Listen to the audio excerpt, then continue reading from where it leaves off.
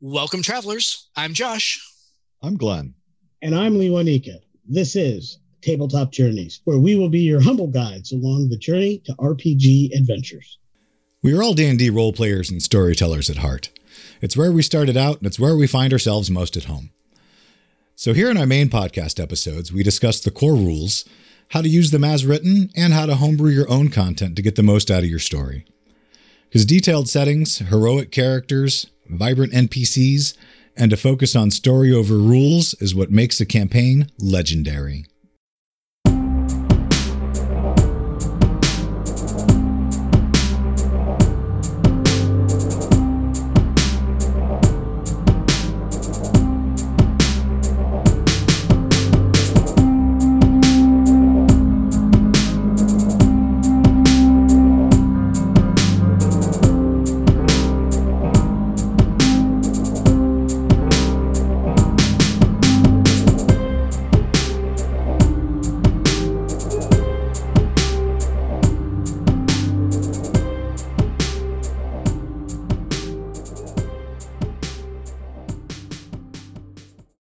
And now, here's a message from friends of the show. No one knows where it began, and no one knows when it will end. But every single being in this realm knows war. War is chaos, but in their hands, it's more. They attack with cold and methodical precision, as though they mean every death, every scar, and every orphaned child. They are not fighting to survive as we are. They are fighting for the win, for glory, for balance. Seeing the atrocities of the balances indirectly through the imaginings of words can never pale in comparison to seeing them firsthand. The experience could be likened to an unfeeling, to non-existence. Perhaps, in the shadows of our enemies, you seem insignificant, and if it were up to them, you would be. However, I am here to say, you are not. The balances strive only to kill you and step over you to the next one in line. With you in their path, they are one step further from the next, one step further from your friend, one step further from your family. You are the most important piece in this fight, and joining is the right thing to do. Hi, I'm Kel of Awfully Queer Heroes. What you just heard is a portion of lore from my current Kickstarter. It was recorded and edited by the good people of Control Group, who can be found on Twitter. The Kickstarter is a level 1 to level 20 campaign where you fight as the forces of chaos against the oppressive forces of order and balance. It has new playable races, merging with elementals, a fully randomised tower, and so much more. A link to the campaign can be seen in the description below, and I hope to see you there. Welcome, everybody, to today's episode. So we are now less than a week after Wizards of the Coast has put out their next, their latest adventure module, the Wild Beyond the Witchlight, their Fey-wild inspired adventure module. So you all out there who have ever listened to us know how much we love us some Fey. We're going to crack open some pieces of the book tonight. We're not going to talk about everything because we have some announcements that we want to go ahead and talk about before we get into the book itself. I almost just had a very disruptive Boy Scouts interruption, but I'm not going to. Hey, you know, if you want to interrupt Boy Scouts, you go right ahead. Glenn, how are you doing tonight? I know you've been feeling under the weather. How are you tonight? I'm doing all right. I've definitely been sick. A little low energy tonight, but I'm going to give it a shot. We'll see how it goes. Yeah, cool. And as always, Mr. Miller, Lewanika, how are you enjoying the new Fey-wild book? I am loving it. As you said, we love us some Fey. Pardon the use of the term because we're going to be using it a lot. I absolutely love the book, or at least the parts of the book. I have some quibbles and some queries and a few issues with a couple things, but on whole, I'm just glad for more Fey content, and we'll dig in in a short while to go into all the pieces and parts. We will dig into that. And so a couple of things here, some Tabletop Journeys podcast bookkeeping and things that we want to go ahead and do first. And the first thing is that we want to announce a very exciting giveaway. Now, everybody out there in podcast land knows how much we love giving things away to the people that listen to and support our show. So, because Wizard of the Coast has put out a brand new book and partnering with Citadel Game Cellar in Groton, Connecticut, we've got a copy of the book to give away. Over the course of the next 10 days, starting from the day you hear this announcement, you will be able to enter through a couple of different ways to win a copy of the hardcover book. So here's how you can win. On Twitter or on Facebook, you can share and create posts with the hashtag TTJ Fey, Fey, BS for the Fey Bookstravaganza. /Fey bullshit. /Fey, whichever, right? Yeah.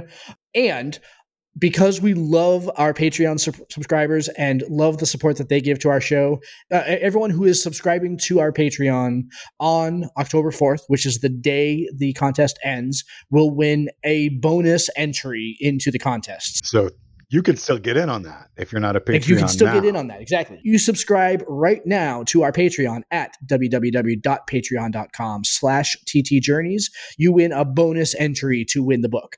Share the post on Facebook, share the post on Twitter. You go subscribe to our Patreon. That is 3 entries for you to win the book. Then the Patreon subscription is going to come with the other benefit of the option to try to get in on our actual play. Absolutely. Glenn, you are exactly right, because being a Patreon supporter not only has the benefit of getting bonus entries to win a copy of the new Fey-wild book, you also, at Kinfolk level, you get early access to all of our episodes, and we love our Patreon-fueled actual play adventures, our field trip episodes. So the way to get in on those games is to subscribe to our Patreon. So if you're interested, if you've been thinking about whether or not to go ahead and subscribe to our Patreon to help support the show, now is the time, because if you go ahead and subscribe right now, you can get your name in the drawing for a copy of the book. You can also get an entry by sharing the post, hashtag TTJ Fey BS. We want to be giving away this book. We enjoy this book so much. We want to give away a copy to a lucky listener and a lucky Patreon subscriber. So go ahead and get that.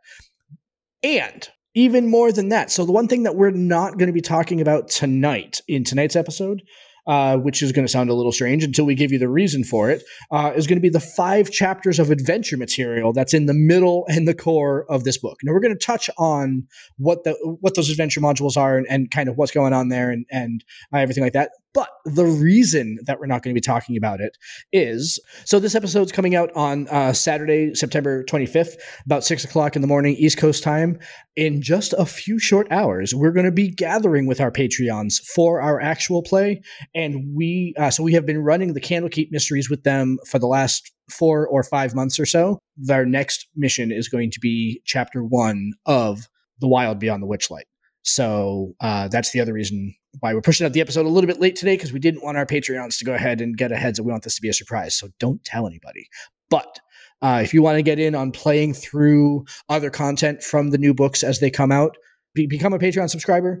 Go ahead and jump on that and get your invite to our Patreon actual play. Actual play is where we have a ton of fun. So much. And it's where we get to actually use some of these adventures. We spend a lot of time reviewing material, and we want to use the adventures, and we want to play the games. We're not just talking about the games, we're actually playing them. So when we're telling you what we use and how we homebrew and how we change and alter or how we keep things the same, the actual place where you get to see that in practice. If you want to see us put to good use all the things we talk about on the show, tune into the actual play. Better yet, join us in the actual play. Absolutely. So that's www.patreon.com/ttjourneys to join there. All right. Enough business, gentlemen. Let us dive into The Wild Beyond the Witchlight. Let's start with kind of general thoughts here. Lewanika, you said a little bit about what your thoughts are. Glenn, give me a few minutes on what your thoughts on this book are on first read? I'll try to give you a few minutes of just summary, because I did really enjoy it, and I am very much looking forward to the actual play taking this turn to see how it goes. Me too. Candlekeep's been a blast, but having the opportunity to now shift to the new material that's coming out as opposed to playing out all of it, I think is really cool. But I really enjoyed it because it's kind of almost, without being a setting, counterpoint to Ravenloft, because they're introducing the concepts of the concept of the domains of delight in the Fey-wild, which is very similar to the domains of dread now being tied to the Shadowfell. And I think that concept's really neat. And the way that the overall synopsis of the adventure reads, I've really been into hags lately, so I'm definitely digging some of the prime plot line going down, and the way that it's set up. I don't want to give too much away, I don't know how far we really want to go into that yet. No, I totally agree with you. The hag bit of the storylines, fantastic. Love it. Love the flavor. Fantastic. Carry on. No worries. But overall, I was intrigued. I liked the way that they wrote out the story. I liked the way that they made some of it a little freeform, both in the way it starts and the motivations for the hooks, down to the different ways that it can play out based on who you meet, and the way it sets up the milestone levels so that it's not like 100%. It's not linear. It's not point A to point B. It's not written as you must go from here to here to here. It's got a lot of flexibility. And I know that's the way they write them now, but I just really enjoyed that about it as well. I agree with all that.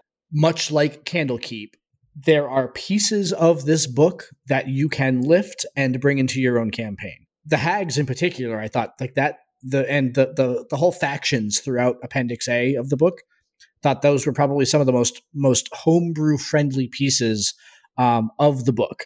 I also the milestone bit, I guess that is a big shift. Like milestone is one of those things that like we all do, and we've talked about it a lot. Like we did an entire episode on how to gain XP and how to dish out XP as a storyteller and everything like that.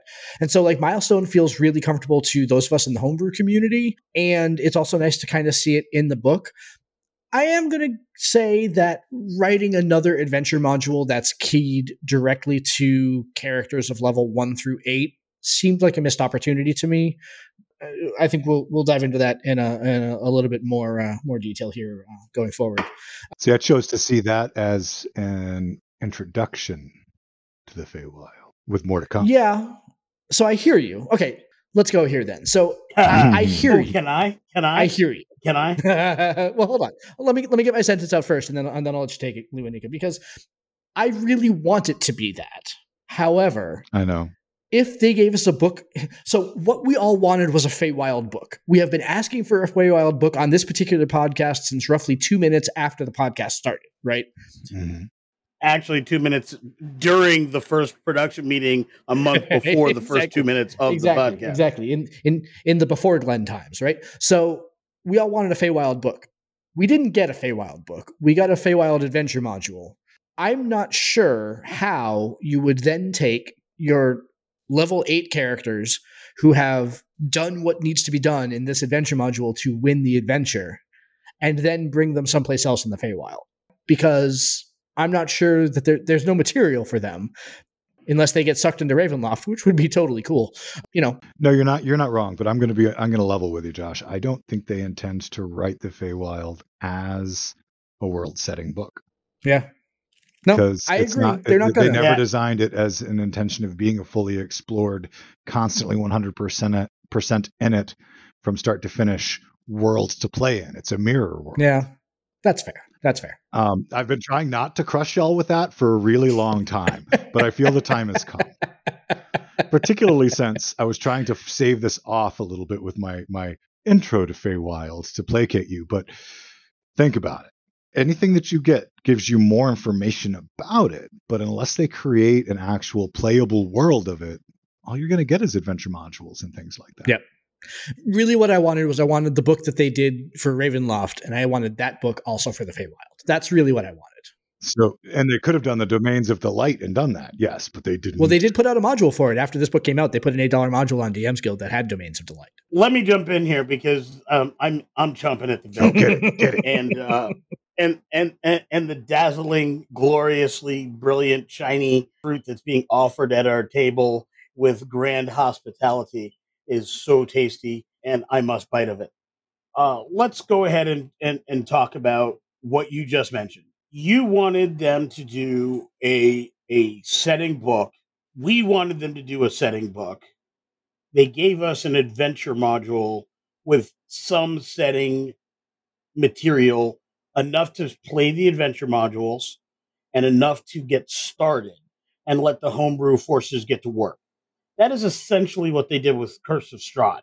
Ravenloft started with just an adventure path and a module. They then did a rewrite of it more recently last year. And then said, is it popular enough to go further? Based on the popularity the first time, based on the increased popularity the second time, and feedback from surveys that happened with UAs and after that, the reprint module, and its overall popularity in the hobby, they then decided to do the Ravenloft setting book. So the answer to your point is, if we're ever going to get a Fey world, people are going to have to buy, play, enjoy, chat, share, play again this setting.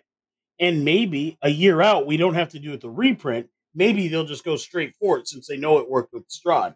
But it'll only happen if we in the community who love Fey are out there playing the game. And that was a better way to say what I was trying to say. I wasn't just saying that it wasn't going to happen. I was saying it wasn't going to happen unless the popularity was there with this, thus intro. So, well said. Yep. I mean, I hear you, and that is exactly what I want.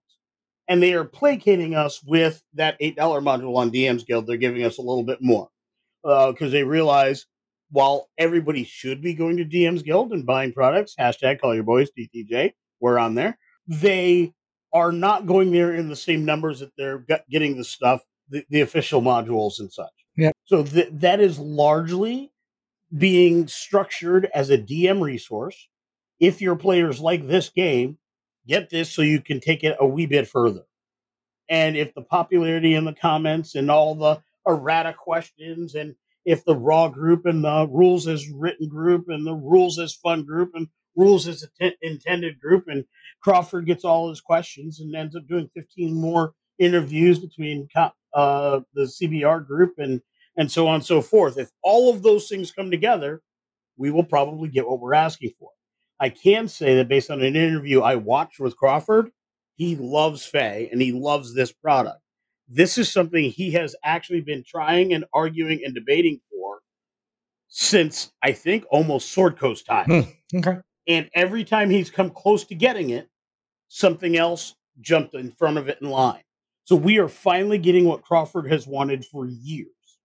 All we as fans have to do is support it, and maybe he'll be able to give us some more. All right, so let's dive in then. Let's dive into the actual content of the book, and so we're going to start with the introduction. The introduction features several sort of key points here. There's a lot in the introduction. I thought the introduction was, for the most part, pretty substantive, which was really nice to see at the beginning of the book. We saw that how to run adventures in this section again, like we did with Candlekeep, and we saw with Ravenloft, which I thought was it wasn't as comprehensive as it was in Ravenloft. It was a column and a half of information on how to run this, but I think that that's fine. They did all that they could to go ahead and insist in that introduction, no fewer than 5 times, that this book is for the dungeon masters, not for the players. I think they very clearly enunciated that particular problem or a particular situation. And we also saw a couple of really neat flavor things. We saw the ginormous roll table for the Fey-wild trinkets. We saw the backgrounds, which I'm sure Mr. Miller wants to go ahead and talk about. And we saw the version of the lineages that made it into the book from the UA originally. Let's start, Lewanika, let's start with the backgrounds. Let's start there. What's your take on the back? You're the resident background guy. So what was your take on the backgrounds? I love backgrounds in general. I've yet to meet one that I did not like. I think they work. I love the fact that when you have a new campaign setting, that's what this is. It's campaigns. It's a campaign book. So I love the fact that here are some backgrounds that you can use for characters that are engaging in this. If you're making them new, if you're taking in existing characters, so what? But if you're building a character that works with this, and so they're telling you these are some things that will be useful. It actually gives you a lot of information on what could possibly be in the game. Now, I have not read the adventures, so I don't know for a fact, but I get this sense. And I do know from playing with Fey type stuff in other editions and in the past, and doing a lot of Fey homebrew in my own games, that this tracks. I wish I'd had this background months ago, years ago. I can think of a number of characters that have joined my game that this might have been quite useful for. I think it's a good set of it's some interesting things. I love the concept of the Fey lost. I mean, stolen as a child, returned home. It smacks of the 4400. It smacks of all kinds of interesting different ways to have Fey interact with characters. A character could be Fey lost and have never been in the Fey, and now all of a sudden they show up at a carnival and they're back in the middle of the stuff, and all of a sudden they start remembering or what have you. There's some really neat narrative directions this background can lend itself to, or even if you're taking this background into other games that just make it cool. What a great way if you're not playing a fighter, you're not getting a feat off the bat, start with Fey lost background and later on get Fey touched. I think that narratively really flows well. I agree with you that flavor-wise, both of the backgrounds, the Fey lost and the Witchlight hand backgrounds, are flavorful. Absolutely fantastic on the flavor. They lose it for me on the mechanics because we have talked about this before in various other contexts. They're limited. They're very, very limited because both of them. So the Fey lost, half of the mechanical benefit that you get for the Fey lost background, you have to be in the Fey-wild to get it. The other one on the Witchlight hand, it's even more limited. The Carnival Companion, which is probably the best part or the best mechanical part of that background. Yep. It only applies if you're in the carnival. So even like within the scope of this adventure module, of the 5 chapters of adventure module, only one of them is in the carnival.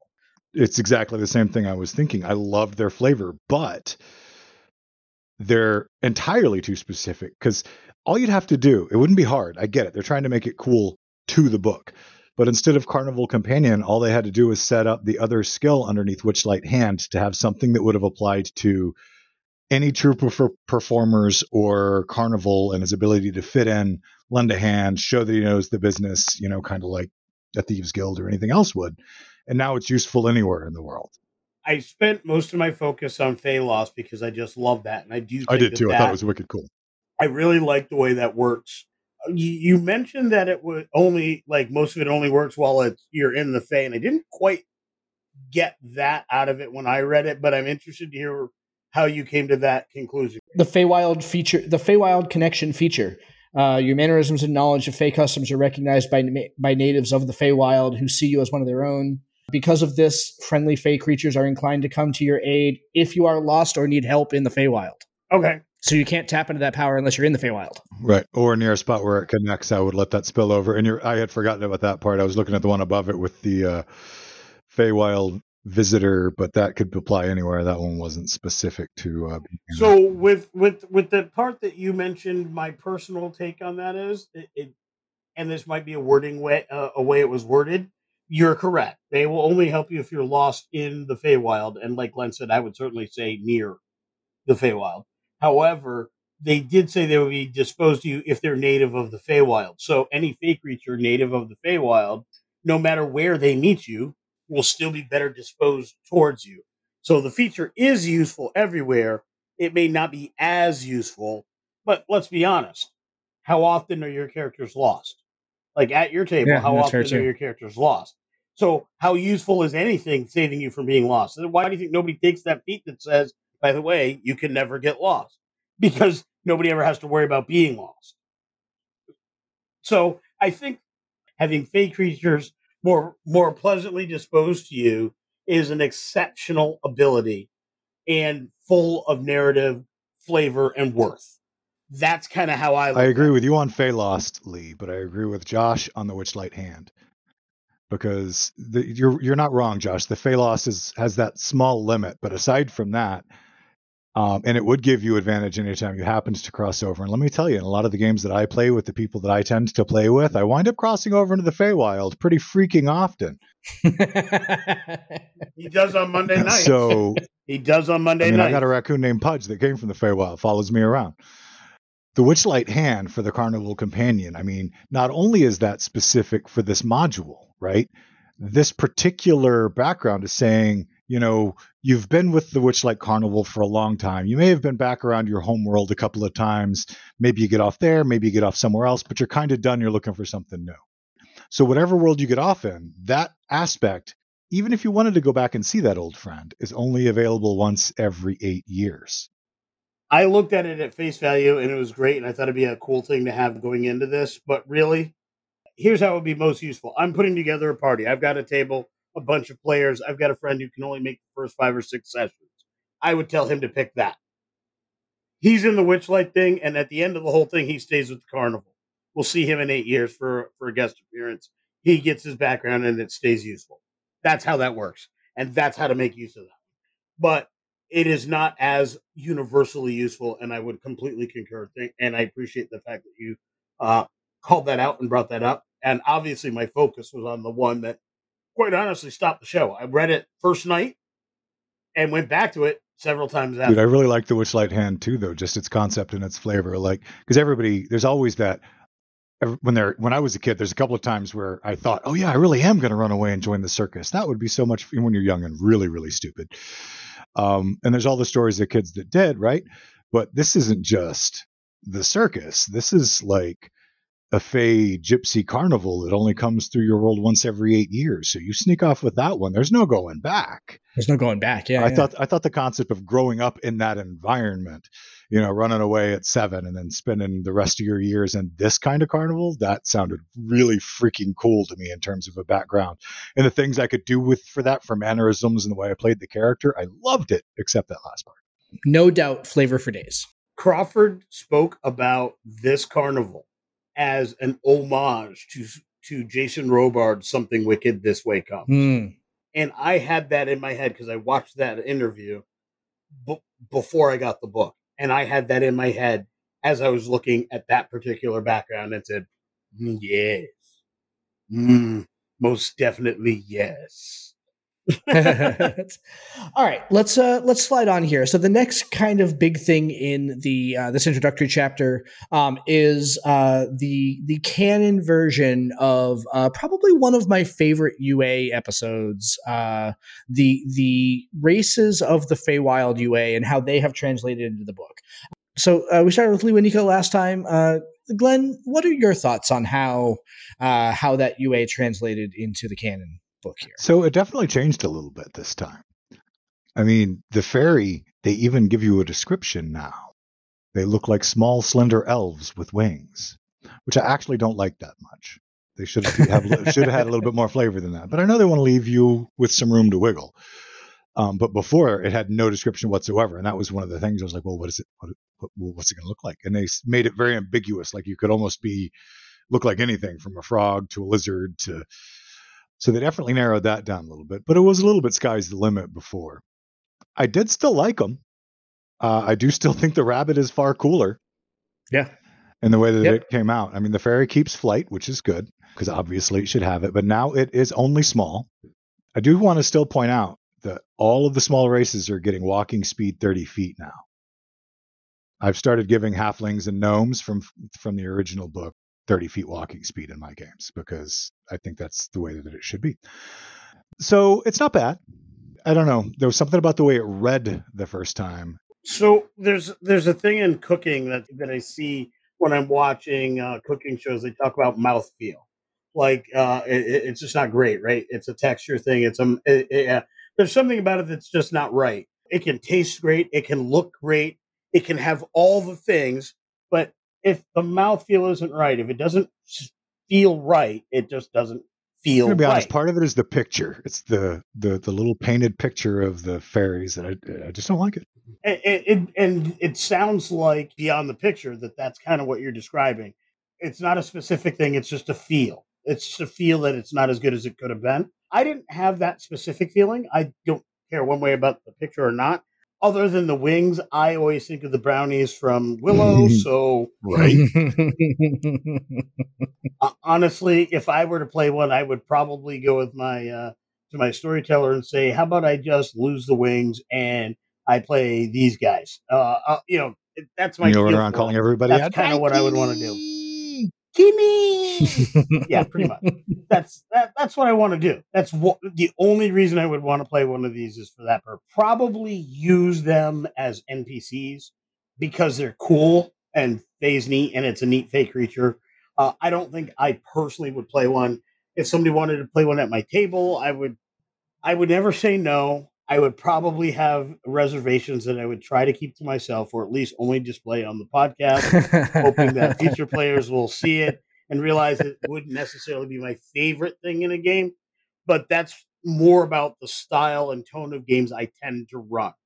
That said, a bunch of people could probably do them very well and have me be very well entertained and enjoy them at my table. I just don't know if I see that potential for the type of game I tend to run. I could play a fairy and have fun. Don't get me wrong. That's why I made my fairy when we did the Folk of the Fey-wild. But I think the biggest reason that it's leaving that bad taste in my mouth is because of how imbalanced they are. And that finally just settled on me as I was looking at them. I mean, the abilities of the Harengon are like solid and useful and possibly bordering on maybe a little bit more than they should have at the very beginning as racial features, in my opinion. Whereas the fairies got Druidcraft and Flight. Flight's a very powerful ability in this It game. is. Let's be honest.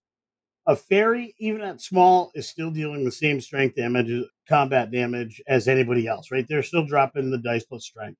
If you built a fairy and had a 19 strength, you're still dropping, and you took Tavern Brawler, you're still dropping D4 plus 4. That's silly for a little thing this big. And you It's not about the size, though. That's not and D&D size doesn't matter, Lee. Sorry, I couldn't help it. But let's just, I get it. Flight is powerful. Hair Trigger, add your proficiency bonus to your initiative rolls. Leoprene Senses, you automatically gain proficiency in the perception skill. Lucky Footwork, add a D4 to any dexterity saving throw that you ever fail. A Rabbit Hop that you could use as a bonus action to move 5 times your proficiency bonus, provoking no opportunities attacks. Yeah, they're impressive. They're imbalanced. Anyway. I love the rabbit, though. He's amazing. Like Lee's theory of a clan of barbarian rabbits stomping before battle. Like I want to make. So okay, yeah.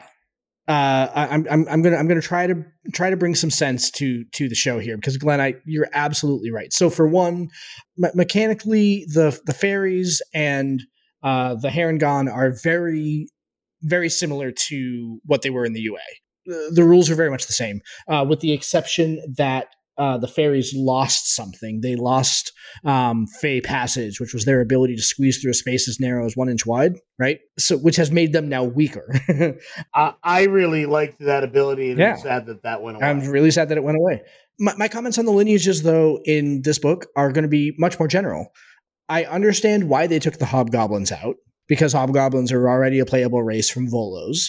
I don't think that was a good thing. I think we needed more. The new version? In this version, I liked the Hobgoblin of the Fey-wild, and I, gave it a different name. I mean, look, they renamed the Rabbit Folk the Harengon, which I also think was a mistake. I think I liked the name Rabbit Folk, and there's something about the way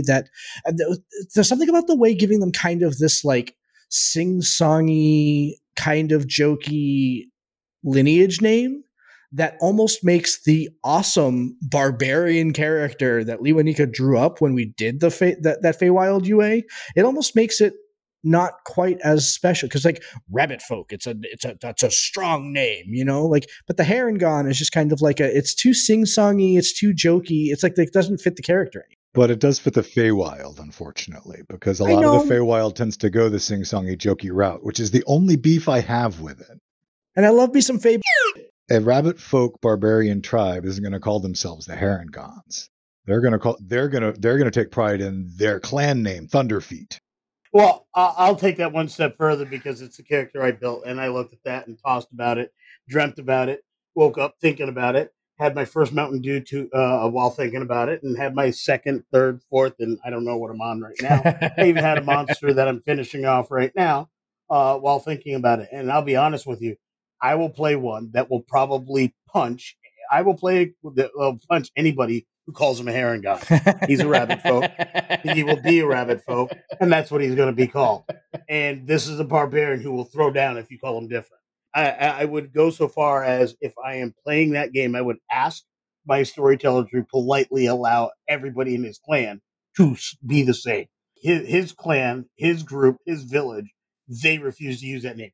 That's the name for the Fae who've gone and got themselves citied up and civilized up and bowing fealty to some summer queen that the rest of them want no part rabbits of. at the summer court. Mm-hmm. Mm-hmm. They're the Herringons. Yeah. Oh, I love it. And I'm not trying to split hairs with you, but you knew that joke was coming. I knew it was coming. You had to know. We were almost out. We were almost out. Dude, at one point it was a given that one of us was going to thump you over the head with it. Real quick before we finish, we talked about in comparison with the rabbit folk, Herringon, and the fairies. But one of the things I wanted to mention is the real big change beyond the name was the hop feature changed in its mechanics. They simplified the way it works so it reads a little easier. There's a little less conjecture as to how it works. And I do like the change. I think the change works well. I think the other one was slightly better, but and I don't care whether one was better or worse. I care that this is more clear. Quite honestly, at the game table, the ability as it now stands will make more sense and have less. Well, can you do it now? Could you do it later? How far are you going? And this is where sometimes clarity trumps ability. And I really like even beyond clarity. With the new rabbit hop ability in the book, they did exactly what we have been asking them to do in a variety of contexts. They tied it to the proficiency bonus, which is amazing, and then they made it base 5. If you remember correctly, in the UA, the amount that they could jump was 5 feet plus a D12. On a 5-foot grid board, jumping 8 feet doesn't make sense. Somebody just hadn't thought that through before it hit playtest, and that probably came up real quick. Or they read our specific feedback on the survey and listened to our podcast. We did get one extra listen on that episode that we couldn't quantify. It would be nice if they had. That sounded really good. That's my headcanon that Crawford and his team actually listened to us. Mr. Crawford, next time you've got a UA that you need the rules clarified on, give us a call. We'll help you out.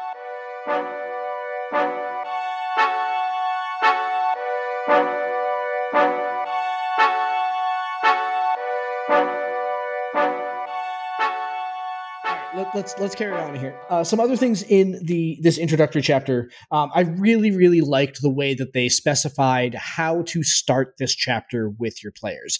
Gave you a couple of different ways to get into it, depending on which way your players wanted to go and which ways you wanted to go. Get either the Lost Things angle, which is a little bit more flavorful, but kind of a little wonky if you don't want to go ahead and do that, or basically the sacred mission from the mysterious patron who goes ahead and sends you in there. And I thought that giving that choice had enough possibility, it had enough upside, it had enough je ne sais quoi that it, again, they're aiming this book for new parties, and I also think they're aiming it at new DMs also. This chapter really helped round out, I'm a new DM, how do I start a game?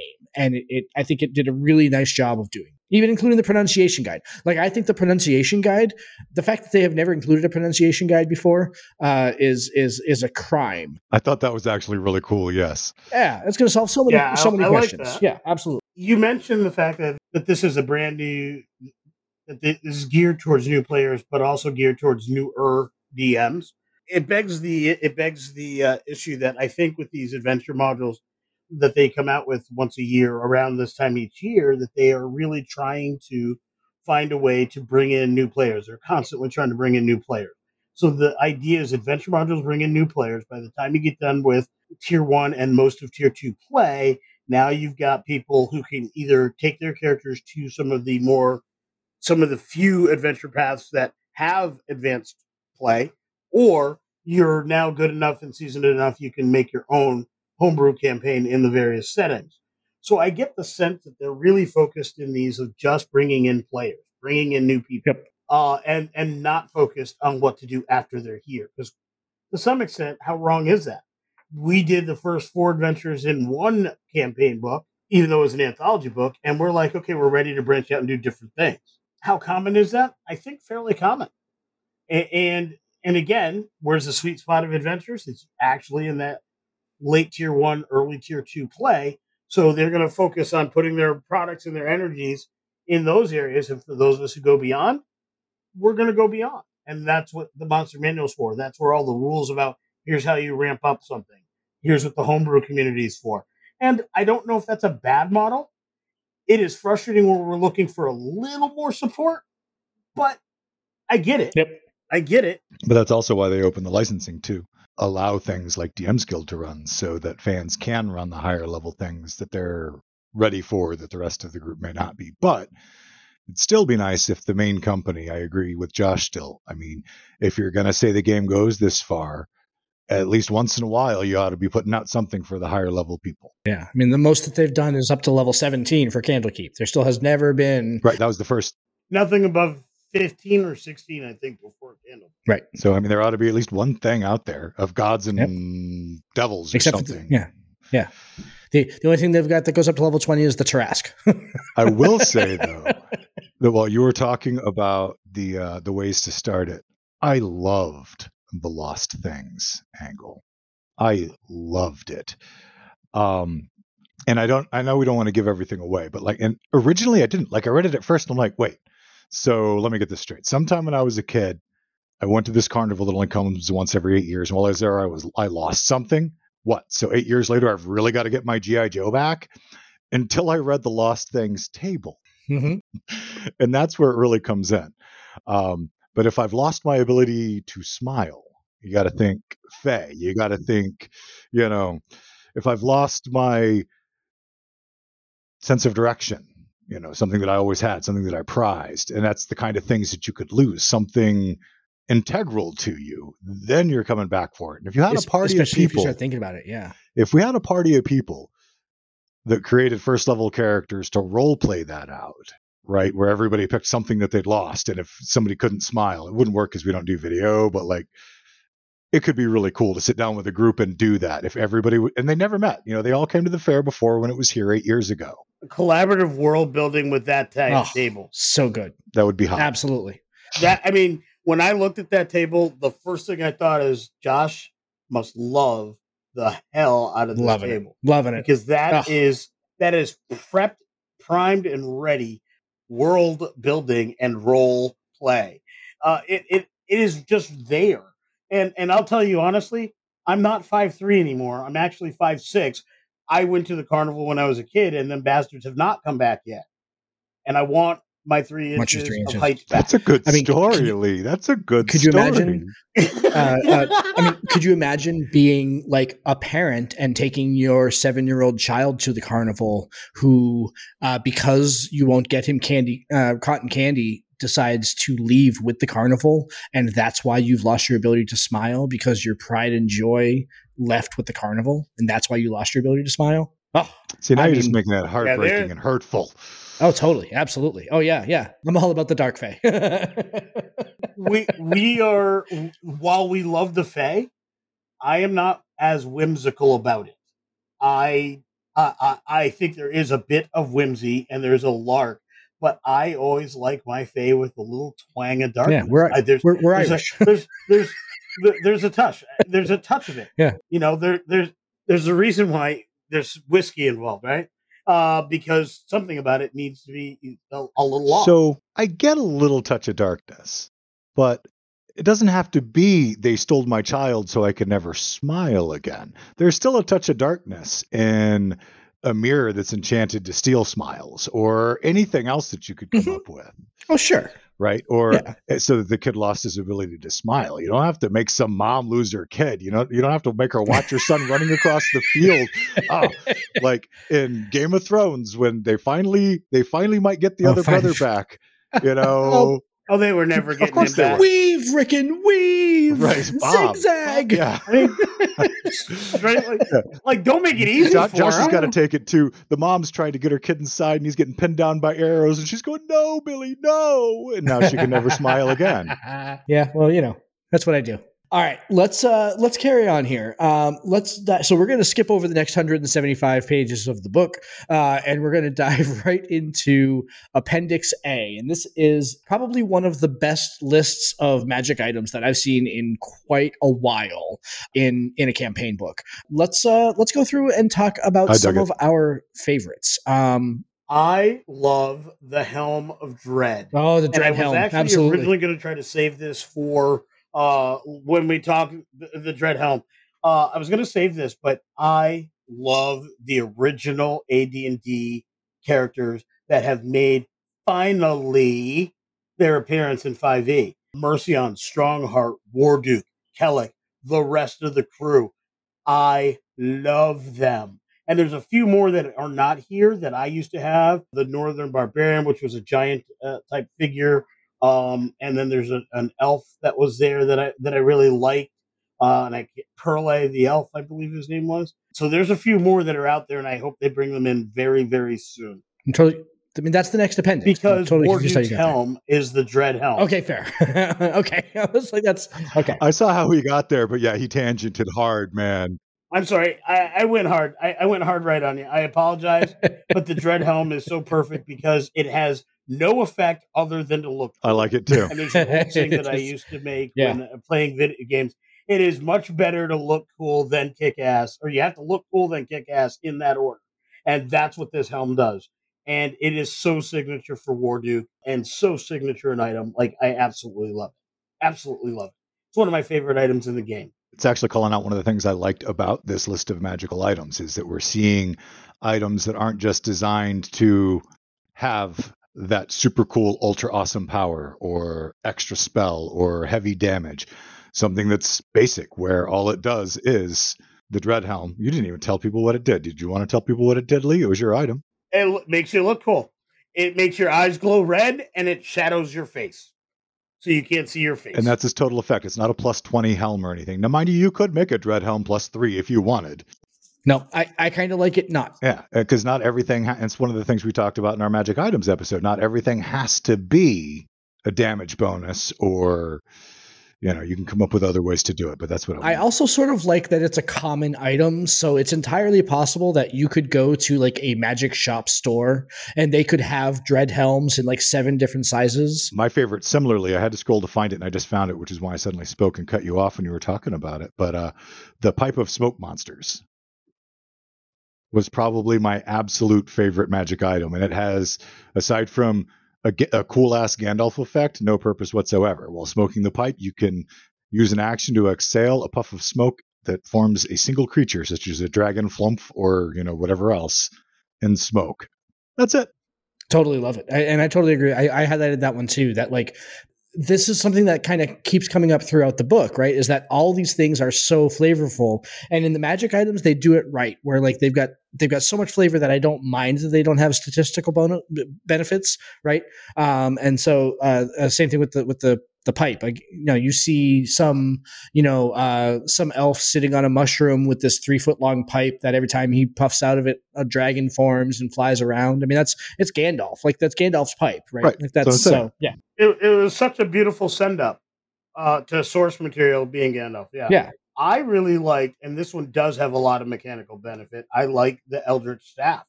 I thought it was a really cool power. I love its escape. Look, magic users are squishy, and they don't always have time or the extra spell slots to be effective and protect themselves or get out of dodge. So having an item that is both effective and has your get out of dodge ability is quality magic item design. Now that's a good weapon to have. Is that better than some other items? I would say yes. I mean, there are other magic items, Staff of Power, for example, that have more, can do more, or what have you. I mean, and expending 3 charges for additional 3d8 lightning damage, that's not nothing. Like that's pretty significant. I do think that, and this is so ticky-tack nitpicky on the Eldritch Staff in particular. I thought that there was a missed opportunity because throughout the entirety of the introduction, they kept going on about how there's relevance in the number 3 and the number 8 in the Fey-wild. Mm-hmm. And they give the Eldritch Staff cool Fey-wild weapon and they give it 10 charges instead of 8. I thought that was kind of a missed opportunity. I thought they could have just really kind of brought that home, leaned into it a little bit, and made it 8 charges instead of 10. But like really, like if that's the extent of the criticism that I'm going to have for that particular weapon, they're doing pretty good. So yeah, it's definitely still pretty groovy. I think that probably one of my favorite in here, and you want to talk about an item that actually has like some significant mechanical oomph. That Dust of Corrosion is a little crazy. Is an amazing item. An absolutely amazing item. And the fact that it is uncommon, you sprinkle with it, it's a 10-foot cube, and it just disintegrates. Basically, it's powdered rust monster. It's basically powdered rust monster. So a fighter who's walking around in the nice steel armor and everything like that, powdered rust monster, steel armor's gone. I love it. I think that, and it's incredibly powerful. It's a 10-foot cube. Steel armor's gone. Steel belt buckle's gone. Weapons steel are gone. Sword is gone. One of my favorite items, I think incredibly powerful. I think that that's one of those things that, like, if your bad guy is being chased, you think about the Reborn Assassin there that I wrote for the Gothic archetypes there. I think about that assassin. If he's getting chased by people, absolutely he's keeping a packet of this behind him, throwing it behind him as a cloud that they have to run through so he can go ahead and make his getaway. Like, absolutely. And I want to throw a shout out to all my B5 fans. Because that pole of collapsing, I'm all about it. All about it. Oh, man. I got a couple different builds that I want to build that. If you're talking on Le Shock, that's your item. That's what it is. Yep. Pole of collapsing also is a very cool item. Again, totally. Without being something that's overpowering, but super handy, super useful. Yeah, I would have liked if it was described like, does it have to be metal? Does it have to be wood? I'd have liked a little more description there because the picture looks wood-ish, but it doesn't necessarily say. And I could think, what a great Warforged item. I think I could think of a Warforged monk with that item, and that would be freaking cool. That would be badass. Yeah, just all these neat little things in my head, and there's nothing stopping anybody from homebrewing that. It's a pole arm, it's just a quarterstaff.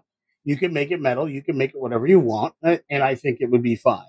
But I think it's a great item. One of my favorite was also the only notes that I wrote about it were creepy AF, and that's the talking doll.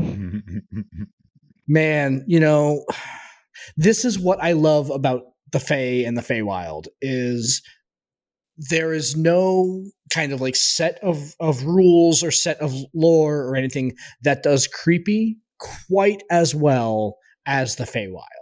And the talking doll, I can just imagine this, and the picture is like flat out disturbing, first of all. But man, just creepy as hell. Yeah, Raggedy Andy is bugging me. He's like looking at me with his one scary eye, and I don't like look it. Anything like Raggedy Andy. I had a Raggedy Andy when I was a kid. Do not call that ugly, horrible, monstrous thing Raggedy Andy. Let's move on to Appendix B here, and I'm gonna cut you off from being creepy right there, Lewanika. I really am. I'm just gonna no more creepy because I need to be able to sleep tonight. So let's talk about Appendix B, and this gets into the factions. Now, Lewanika, you talked a little bit about the appearance of a bunch of the characters from the D&D cartoon and the Party of Valor's Call. Dive into that a little bit here. What was it that you liked about seeing those? I mean, other than the fact that they're cool. I owned all of them, or all of the original figures, and among them are some of my favorite characters. Mercion is a character that I use in my current game. I have this whole detailed plot and story for the character that I won't go into here because way too many spoilers for both of my two campaigns. But I can say she figures prominently into my game. So seeing this form of the character is very cool, and it gives me some really neat ideas about my game and adding some of these things into the game. Like perhaps the character's meeting her by way of the carnival at a much younger age, as opposed to where she is in my game, which is a whole different level. And I just love seeing these depictions. The artwork is great. It's a great plus up of the artwork that went with the original characters, the original action figures. I just love the characters. To me, that is a D&D. Those are the characters that made me like this game before I sat down to play the first time. When somebody said, hey, do you want to play D&D? I already owned all the figure. I had never even seen the game. But simply because I had these figures, I'm like, oh, this is where they're from? They weren't even in the first game I played. But simply because the name was associated with these action figures, I was willing to play that first game.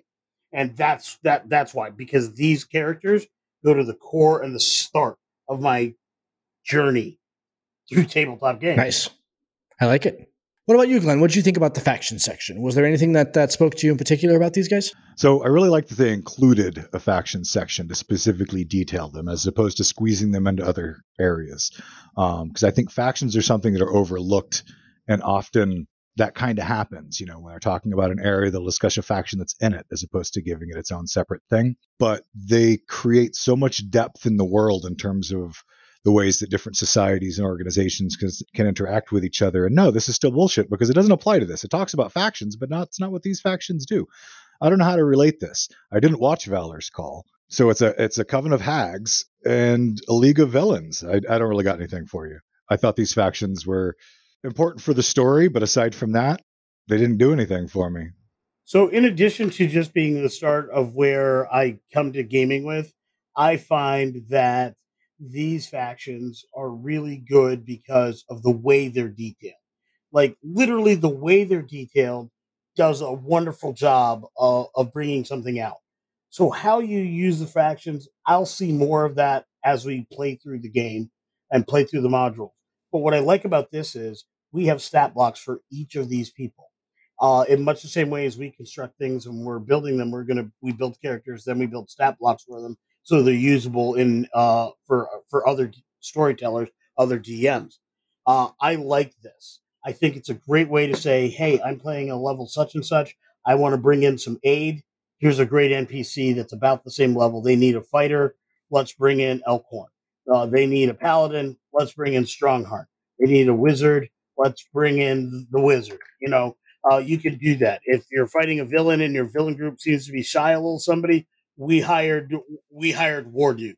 If you remember, Glenn, from our old game back on Willow Pond, Warduke was hired by the bad guys. He was actually hired by his brother, Elkin Deathblade, because I had Warduke being the brother of my big bad, and he was the lieutenant. So I utilized that character as one of the largest antagonists in my ongoing game. So I love the fact that these characters are here. They can be used. I think their specific level they're created at here is a little bit lower than I would prefer. Yep. I'm a veteran storyteller. I can plus up anything. I can add a couple more casts a day and maybe one more level of spells to plus up a spell cast. I can add a stat here or there where need be to give the right bonuses or to give the right oomph to get these guys across the line. But pre-show, Josh and I even spoke about the elder staff and one of the bad guys, and we had determined that while at face value it seems fairly weak, it's not that they're so much weak as that they could be very swingy. These bad guys, if they're in a fight against a reasonable sized party, all they need is a little advantage at the beginning of the combat, and they can really tool on a party. And so I think they're actually fairly well designed. It's just a storyteller has to know their players. Yep. No, exactly. And know their players' characters and know what to do with them. Exactly. So we were talking specifically about the League of Malevolence and Kellic, the leader. And my take on Kellic initially was that for the leader of a group of bad guys, he really wasn't strong enough, right? That I was expecting some sort of a legendary action or something that would give him a little bit of special sauce. And the more we started kind of looking at it, it's like that's the key. It's like we pictured like, okay, if we've got, I used specifically the Patreon actual play party. They ended last session at 3rd level. I was like, those 5 or 6 3rd level characters take down this CR5 guy, no problem whatsoever. And the more we started to think about it, we're like, well, yeah, unless he gets advantage. And if he gets advantage and he can start picking off the targets that are most likely to do him in, all of a sudden that party is having a real tough time. And all that to go ahead and say that they're built better than I thought they were on initial read, which is good. And that I think this whole faction chapter is probably some of the most easily lifted pieces of this entire book in terms of how to bring them into any campaign. Like, you want to bring that Coven of Hags as the big bad in your campaign? Done. Easily done. You can bring them in. You can give them different places. You don't have to go ahead and tie them to the Fey-wild like they are here in the story. Everything is great. You want to bring the League of Malevolence in? Done. You want to bring the heroes from Valor's Call in as hireable heroes? Done. Easily liftable to your homebrew campaign. Absolutely. And the artwork is gorgeous. I mean, well, the artwork is great. Gorgeous. Yeah. That's one thing that we have not really talked about an awful lot, but the artwork in this book is amazing. So, okay, let's get to the last appendix here. This is the creatures appendix. It was fine. It didn't really do a super lot for me.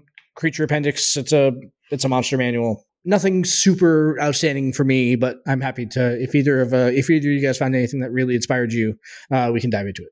I liked the Darklings. I thought that was a neat thing. I think having Dark Fae, I think there needs to be a little bit more of that kind of thing to show that more sinister side of the Fae. I think there's not enough of that.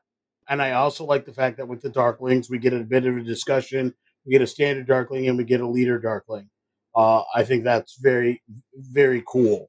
I love the giant dragonfly. I think that's kind of awesome. You know, we talked about the Harengon thumping in the distance.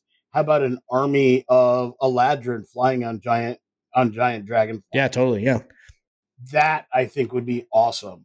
Like I can actually see like a Shadowfell Fey war, and you've got the rabbit folk on the hill coming down the hill, and then the Shadow Realm enemies feel like they've got this beat because it's just the rabbit folk and a few others.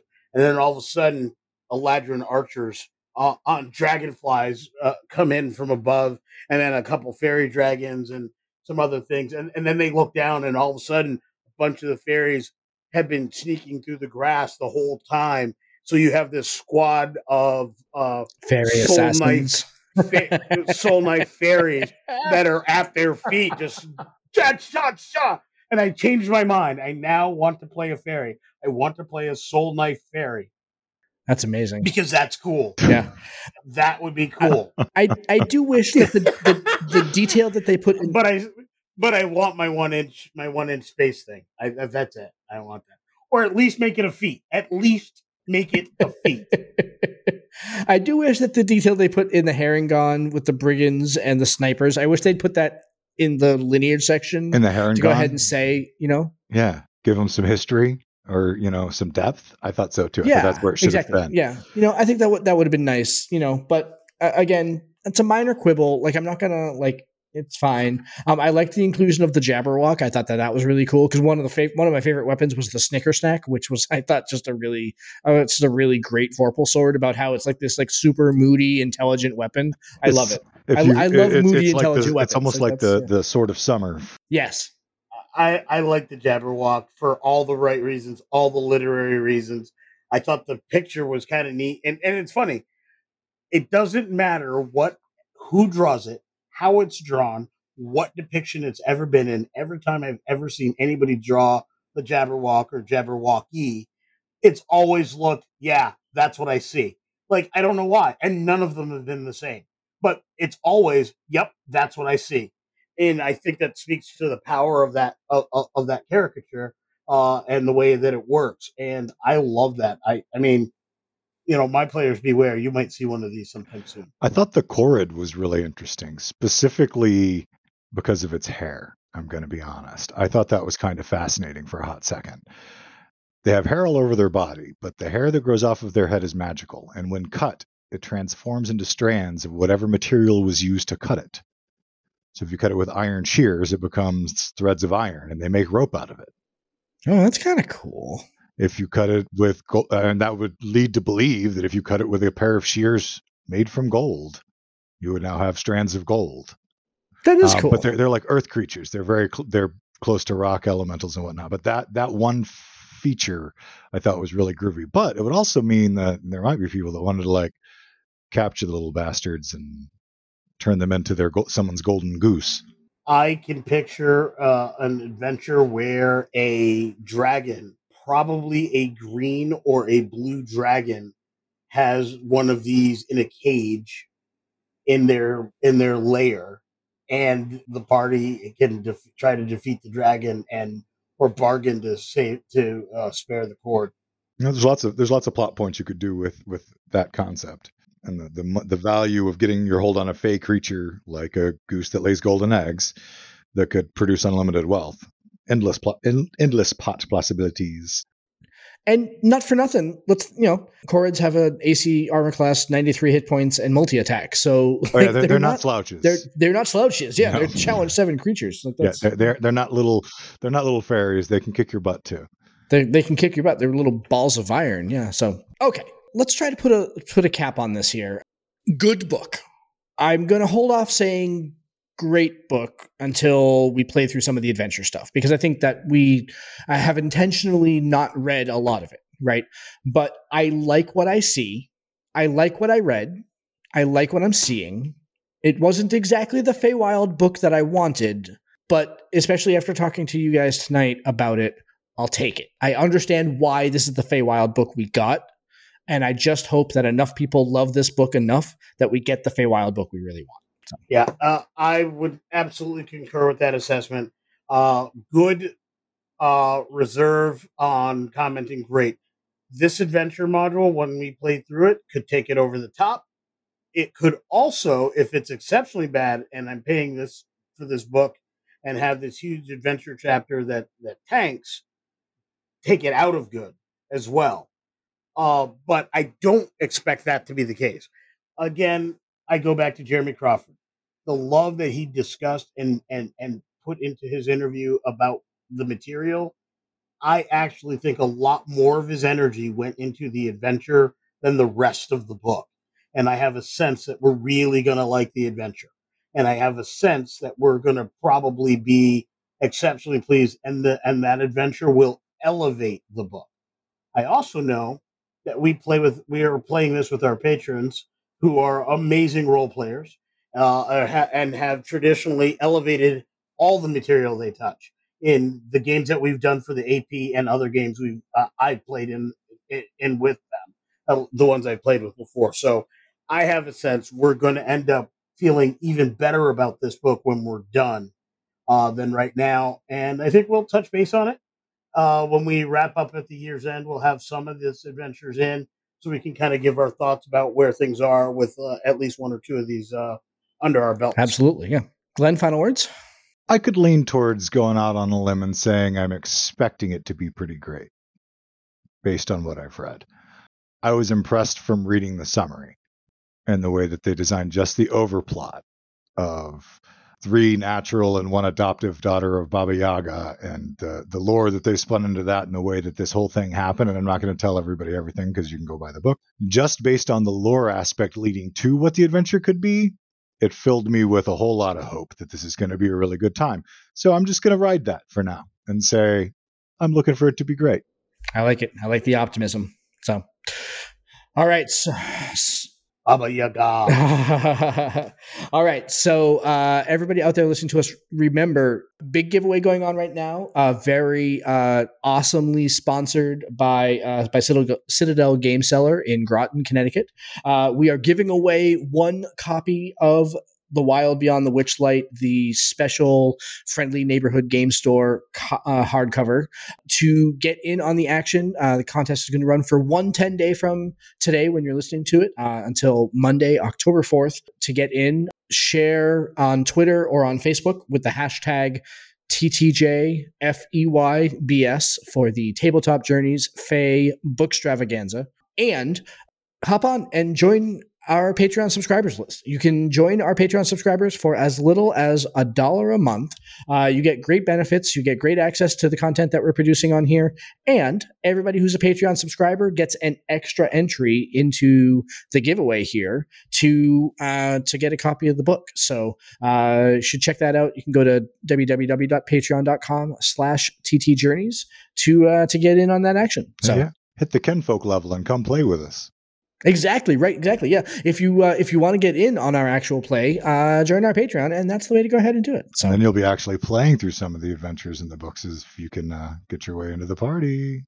If they sound like a good time, absolutely come and play with us. We would love to go ahead and have you. We would love to be in the position where we need to run more than one session every month because we have so many Patreons, and that way, I've been running the game so far, but certainly I know Lewanika and Glen we all want to get in on running here. So bring your friends, come join our Patreon. Yeah, as we speak, there is content for additional games being worked on and getting ready for play.